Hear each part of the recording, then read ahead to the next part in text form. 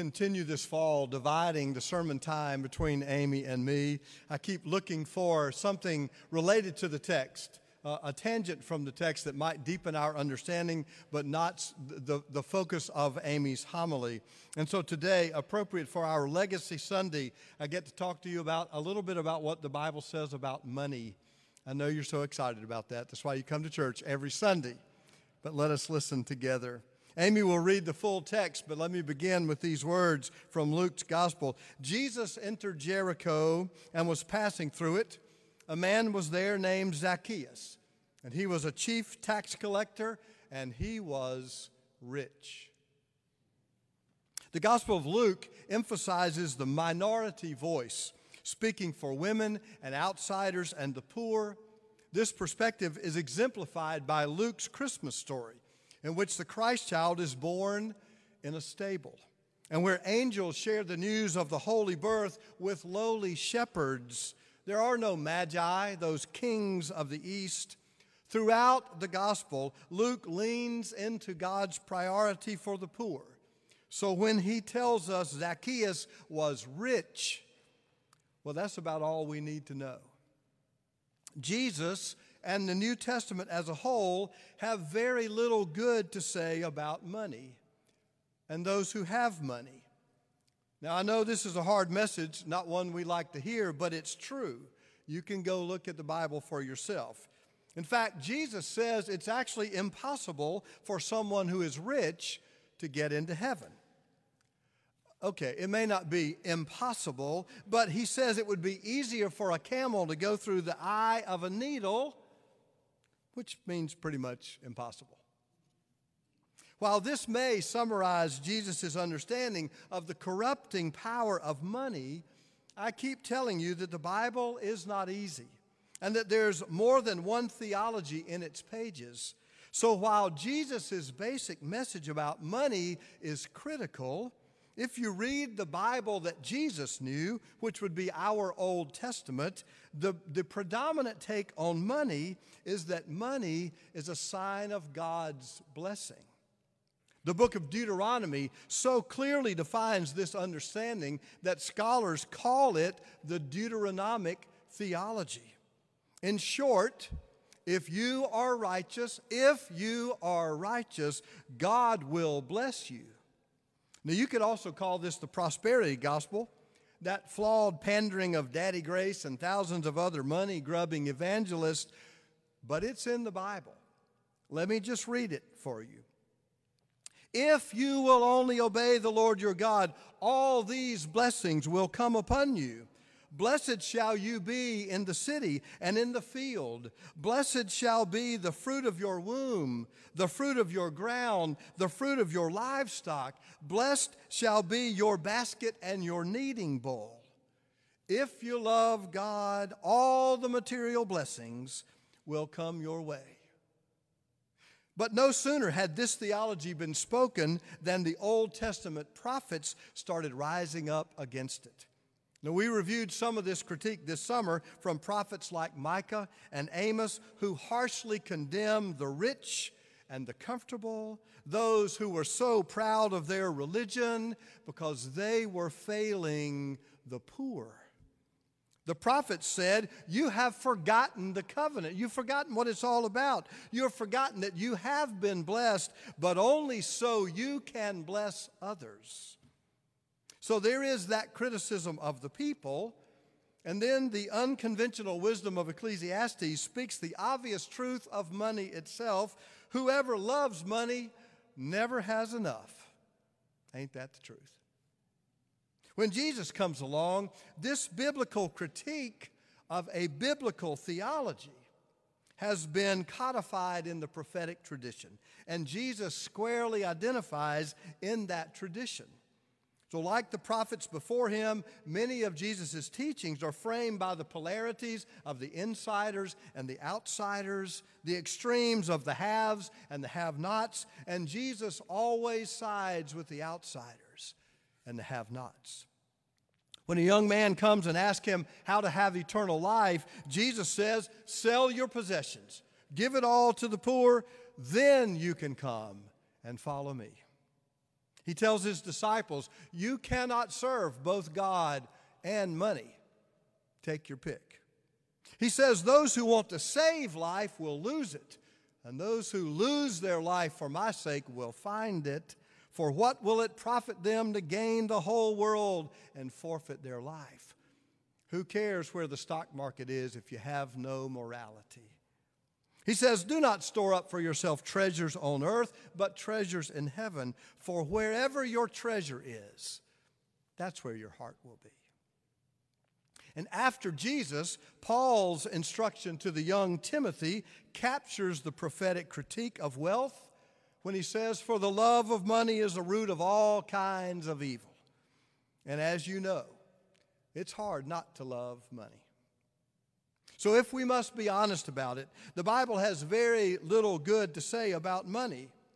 But one thing that is clear is the belief that wealth, however much of it you have, comes from God, the great benevolent source of all good things.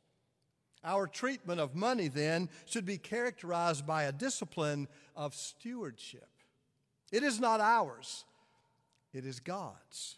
So how are we using the money we've been entrusted? How are we using our money for God, for good in the world? From the very beginning, Scripture makes clear that we are, in fact, our brother's keeper, our brothers and sisters' keepers. And this keeping includes the use of our money. Deuteronomy says, if anyone is poor, do not be hard-hearted or tight-fisted toward them. And Jesus says the final judgment on our faith will be how we have cared for the least of these among us. Also central to the Bible's understanding of our use of our money is the practice of the tithe. Enshrined early in the Old Testament's teaching, the faithful are to give the first tenth of their produce, as summarized in the book of Proverbs. Honor the Lord with your wealth, with the first fruits of all your crops. Now again, to be honest about all this, while it is central to biblical teaching, instruction about the tithe also changes in the Bible. As religious life in ancient Israel became more organized at the height of temple worship, let's be honest, when the priest began to get their hands on the money, the tithe went from 1/10 to 3 separate tithes required. There was 10% required for the Levites, and 10% required for the priests, and 10% more required for the poor. And on top of this 30% of religious taxation, the peasants of Jesus' day were burdened even more by Roman taxation, which explains why Zacchaeus and other tax collectors were so despised. While tithing has been central to Jewish life from the very beginning, true to his prophetic instinct, Jesus also critiques the legalism of this practice, saying, woe to you hypocrites, you tithe, but you have neglected justice and mercy and faith.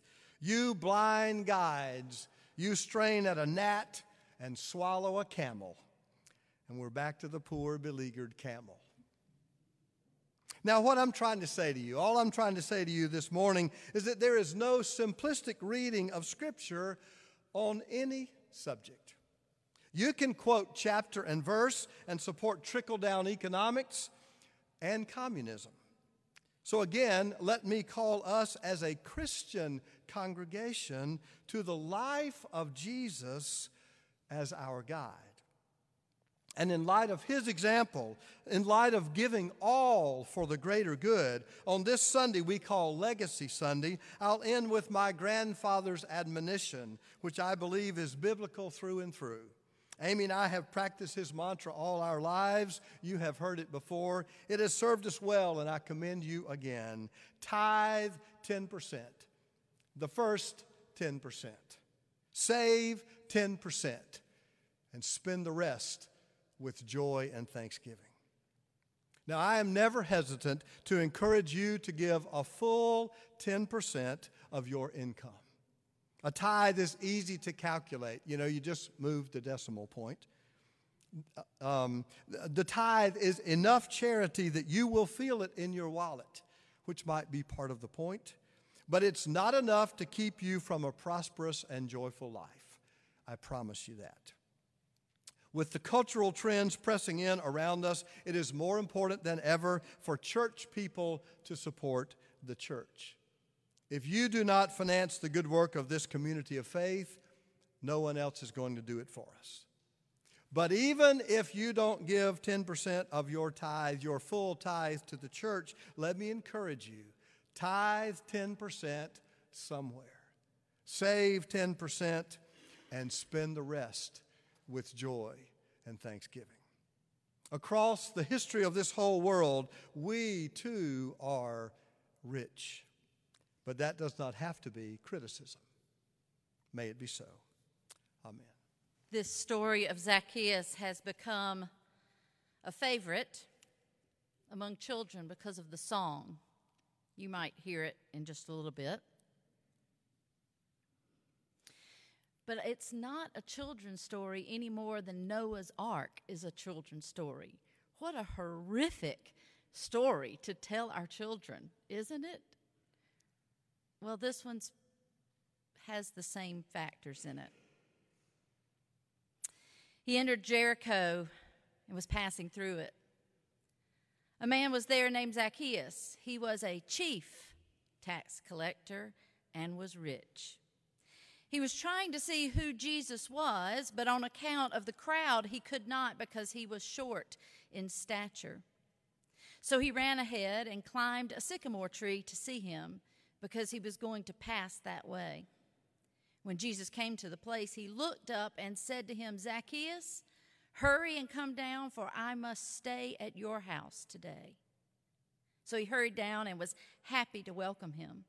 All who saw it began to grumble and said, he has gone to be the guest of one who is a sinner. Zacchaeus stood there and said to the Lord, look, half my possessions, Lord, I will give to the poor. And if I have defrauded anyone of anything, I will pay back 4 times as much. Then Jesus said to him, today salvation has come to this house because he too is a son of Abraham. For the Son of Man came to seek out and to save the lost. Would that salvation would come to all of our houses. You have heard the ancient story.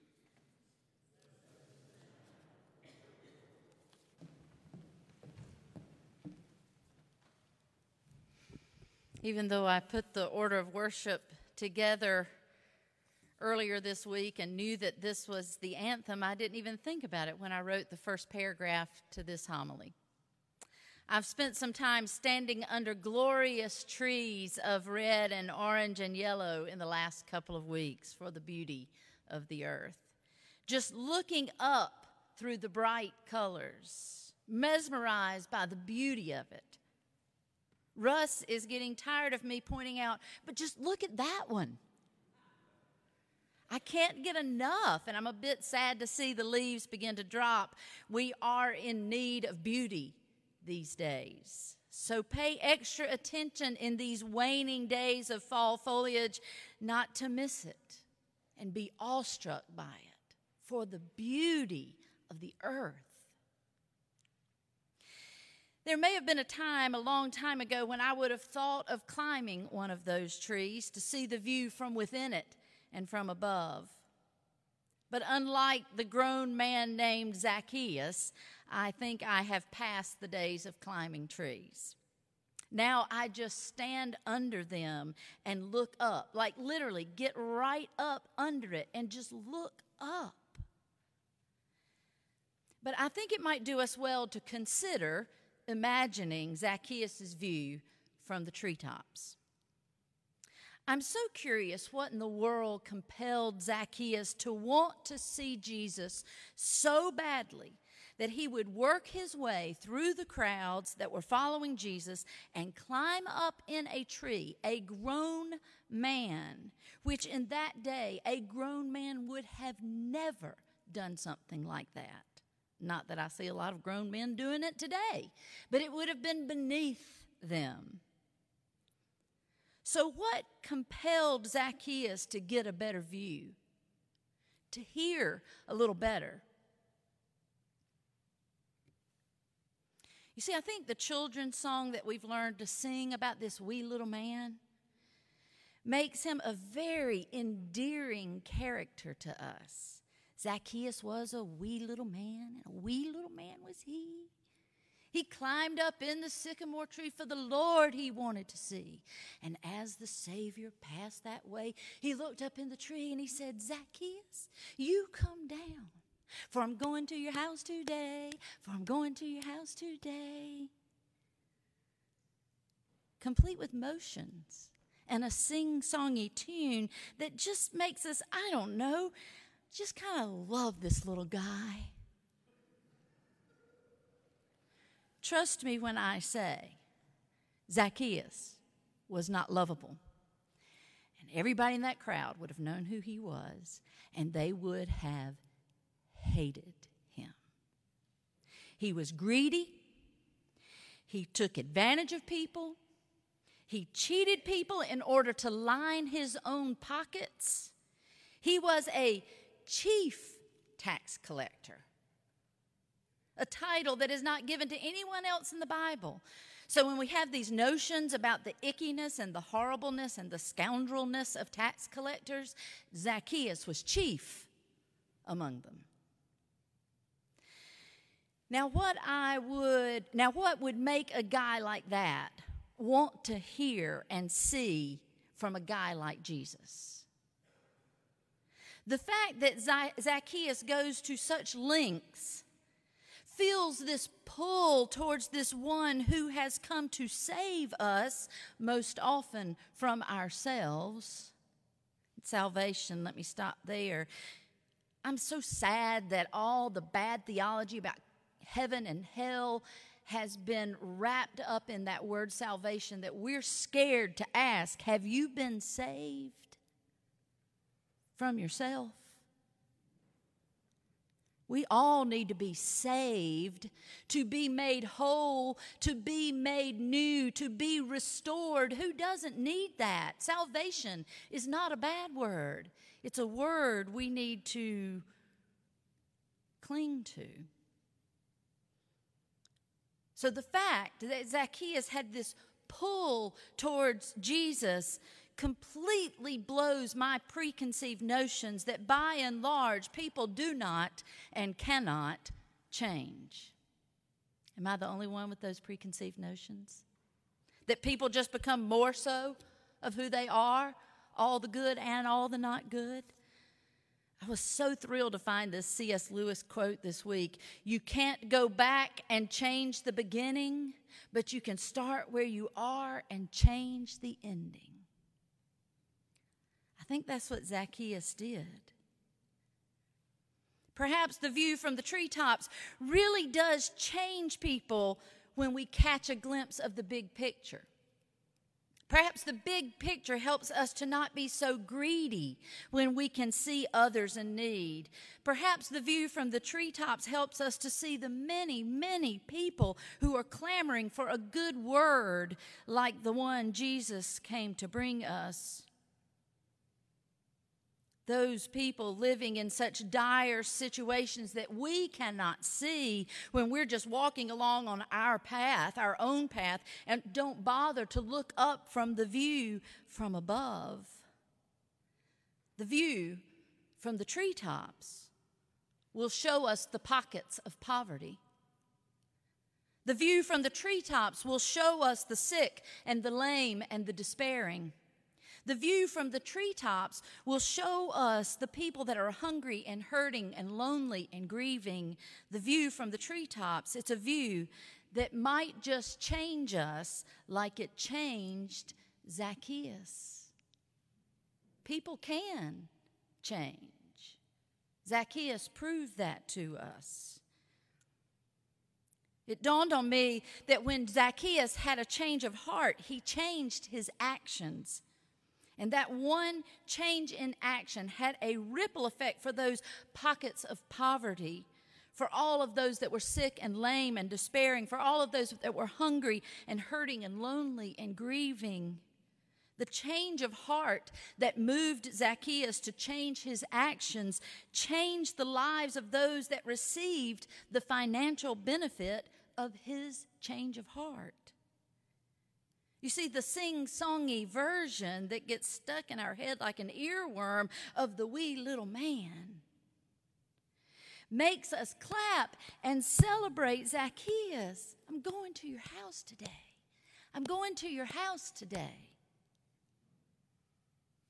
But can't you just imagine all the people that heard Zacchaeus' promise to pay back and restore what had been taken from them and withheld from them and to do it fourfold?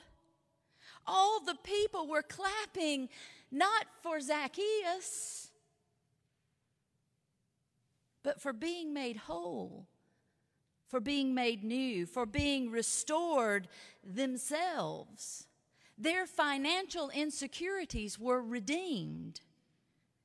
Can you imagine what it feels like when you are scraping by paycheck to paycheck, not making it and deciding which bill not to pay in order to put food on your table, and someone comes in with some extra, with some generosity, with some relief?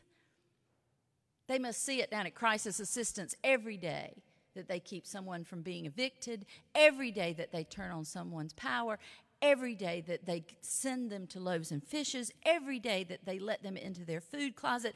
They must see the relief every day. I can assure you that every single time I get to be a part of helping one of those tough situations, I see it. And it happened just recently because of the church's generosity, not mine. But I got to write the check for you. I got to bring release. The tears that came, the exhale, the ability to take a breath because relief had come. I'm convinced that the view from the treetops would make us work to make that kind of thing happen all the time. We would stop wanting to withhold. We would stop wanting to squander. We would stop wanting to accumulate so much if we could see the relief that came.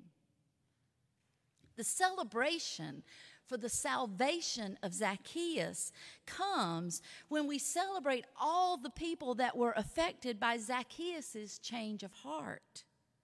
The celebration comes when people's lives are really changed because I have a change of heart. Don't celebrate me when I'm generous. Celebrate the beneficiaries of my generosity. I can picture it now. Wee little Zacchaeus up in that tree, and the crowds cheering because he and they had been saved. They had been made whole. They had been renewed. They have been restored. So perhaps we need to shimmy up some trees ourselves. Stop looking at them from below and catch a view from the treetops so that Jesus can come to our house today. He's coming to your house today. He's coming to your house today. Coming to your house today. If we are generous. May it be so.